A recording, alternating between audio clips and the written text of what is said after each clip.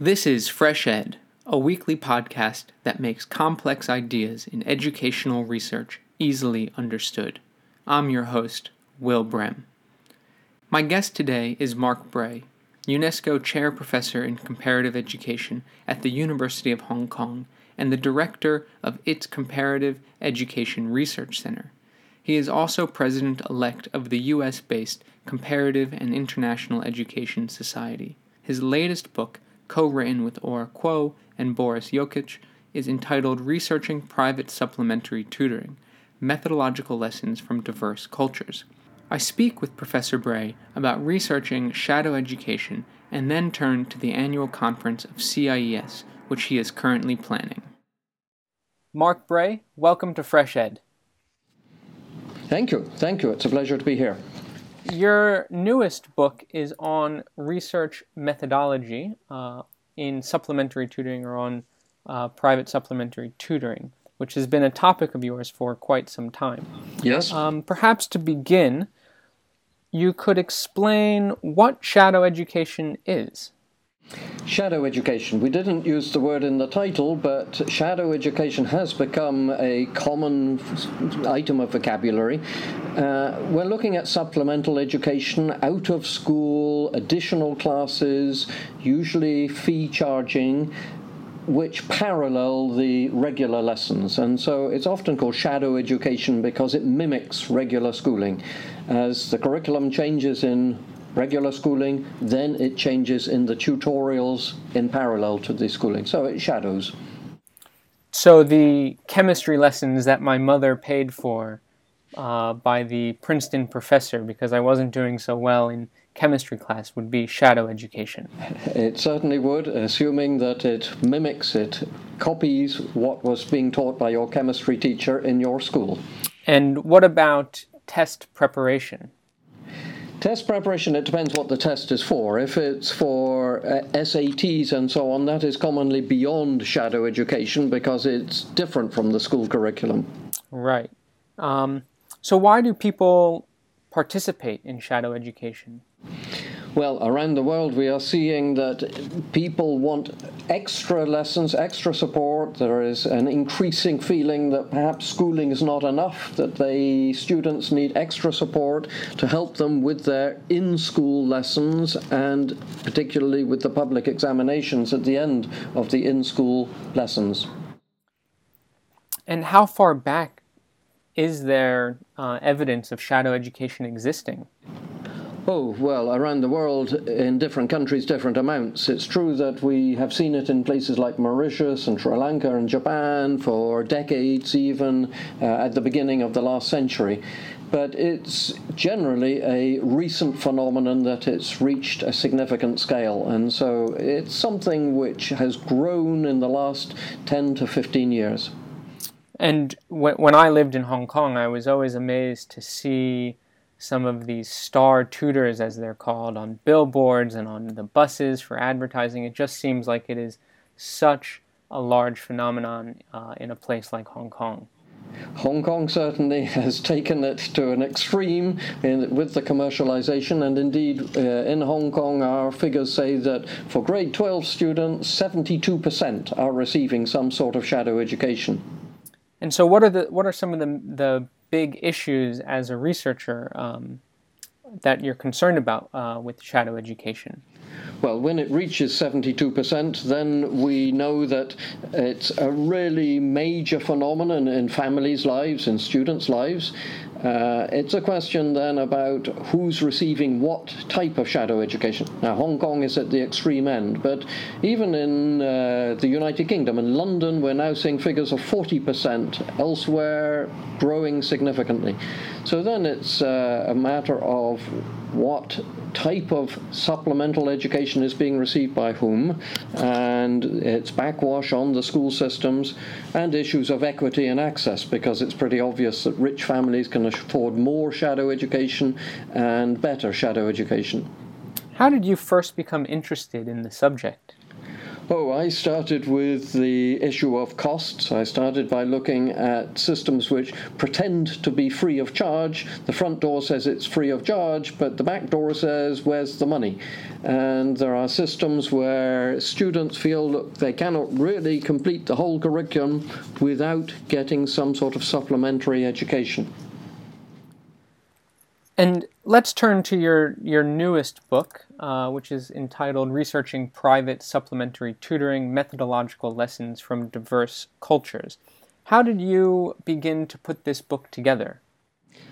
This is a book for the research community thinking about researching this topic, and as you have noted, it's published by our Comparative Education Research Center, and so it's looking at different cultures to see how the topic can be researched in these different cultures, and at the methods used by researchers, quantitative, qualitative, mixed methods.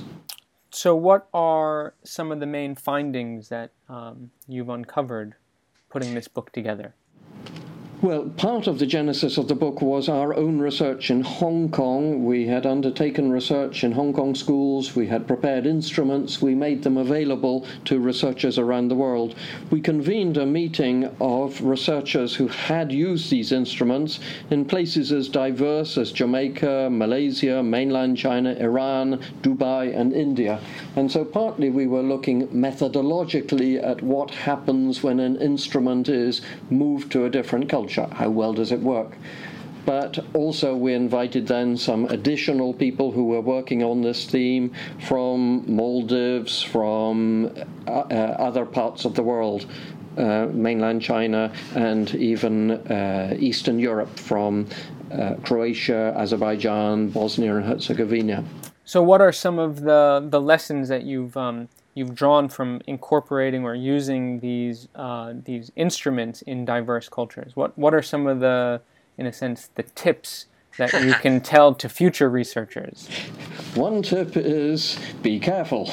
Don't just take an instrument and think that just because it works in Hong Kong, it will work similarly in Malaysia, in Iran, in Jamaica. You have to test the instrument, you have to adapt the instrument, and it may miss some of the things that are really important in different contexts. So context is really important. In the book, you do talk about how obtaining access can be quite difficult by many researchers on a system that is perhaps opaque in many countries. So what are some of the cases that you have in your book where researchers had trouble gaining access? You're right that for supplementary tutoring, shadow education, it may be even harder to research than ordinary regular schooling. If you think about who would be your informants, well, it may be the parents, but parents aren't so easy to access and they may not want to tell you. It may be the students. They may not want to tell you either. If they think that you might be calling it an unfair advantage that they're purchasing, they would be shy about it. The tutors, well, likewise, they also may not be so easy to access. They are not organized like schools, and they may also be sensitive on these matters. So getting to the informants, instilling confidence, building trust, these are among the challenges which are a bit more difficult than researching in regular schooling. Are there any other differences with researching in regular schooling that the supplementary tutoring industry tells us about or reveals? Well, certainly you call it an industry. The span of what we're talking about with the supplementary sector, on the one hand, you've got big companies who are operating as companies. At the other end, you've got university students or others who provide tutoring on an informal basis. So there's a huge range here, much bigger range than schools. Schools, of course, vary. You've got big schools and small schools, you've got good schools, you've got bad schools. But the range within that sector is much more limited than across the range of the supplementary sector. And in the book, you problematize the term private supplementary tutoring, and you problematize each individual word. Could you tell us why the term private and the term supplementary and the term tutoring are problematic in some cases? Yes, and this again is another basic research starting point that sometimes researchers do not define their terms clearly. They're not even clear for themselves, let alone for the people to whom they are asking questions. So a topic which may seem to be clear actually can lead to confusion. Okay, unpacking each of them. What do we mean by private? Mostly when I use this word, I mean fee-paying.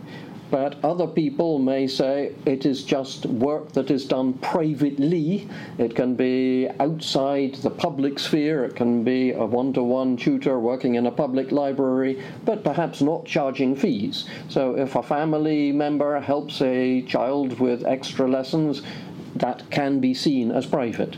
But if one is looking at fees, then that has to be clear to the researcher and to the respondents. Supplementary, well, what we are seeing, and this is also where the metaphor of shadow education can break down, supplementary means additional to, usually after schooling, but if it's echoing the schooling, it's duplicating, well, that can be a supplement, but it may come before schooling rather than after schooling. That is to say, sometimes the tutors teach the lessons before the regular school teacher does so. And then this word tutoring. Well, tutoring to many people does mean one-to-one or one-to-small group. But in various societies, it can mean large classes, even classes with up to 100 or more than 100. So quite what do these words mean and to whom? And this is among the challenges for researchers in this domain. And going forward, what are some future directions you envision for private supplementary tutoring?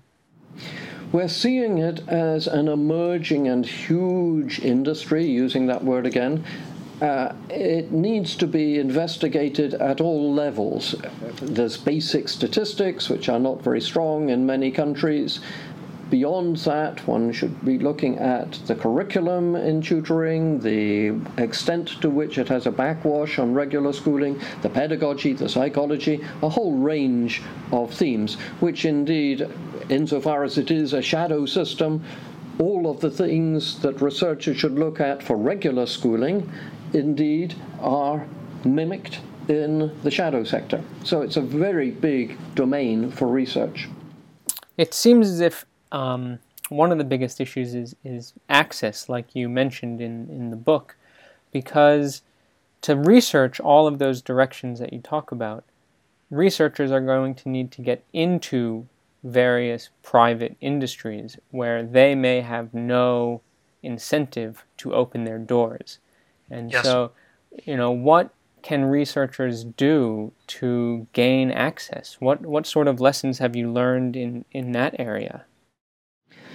Yes, the access issue to a privately run enterprise is an issue.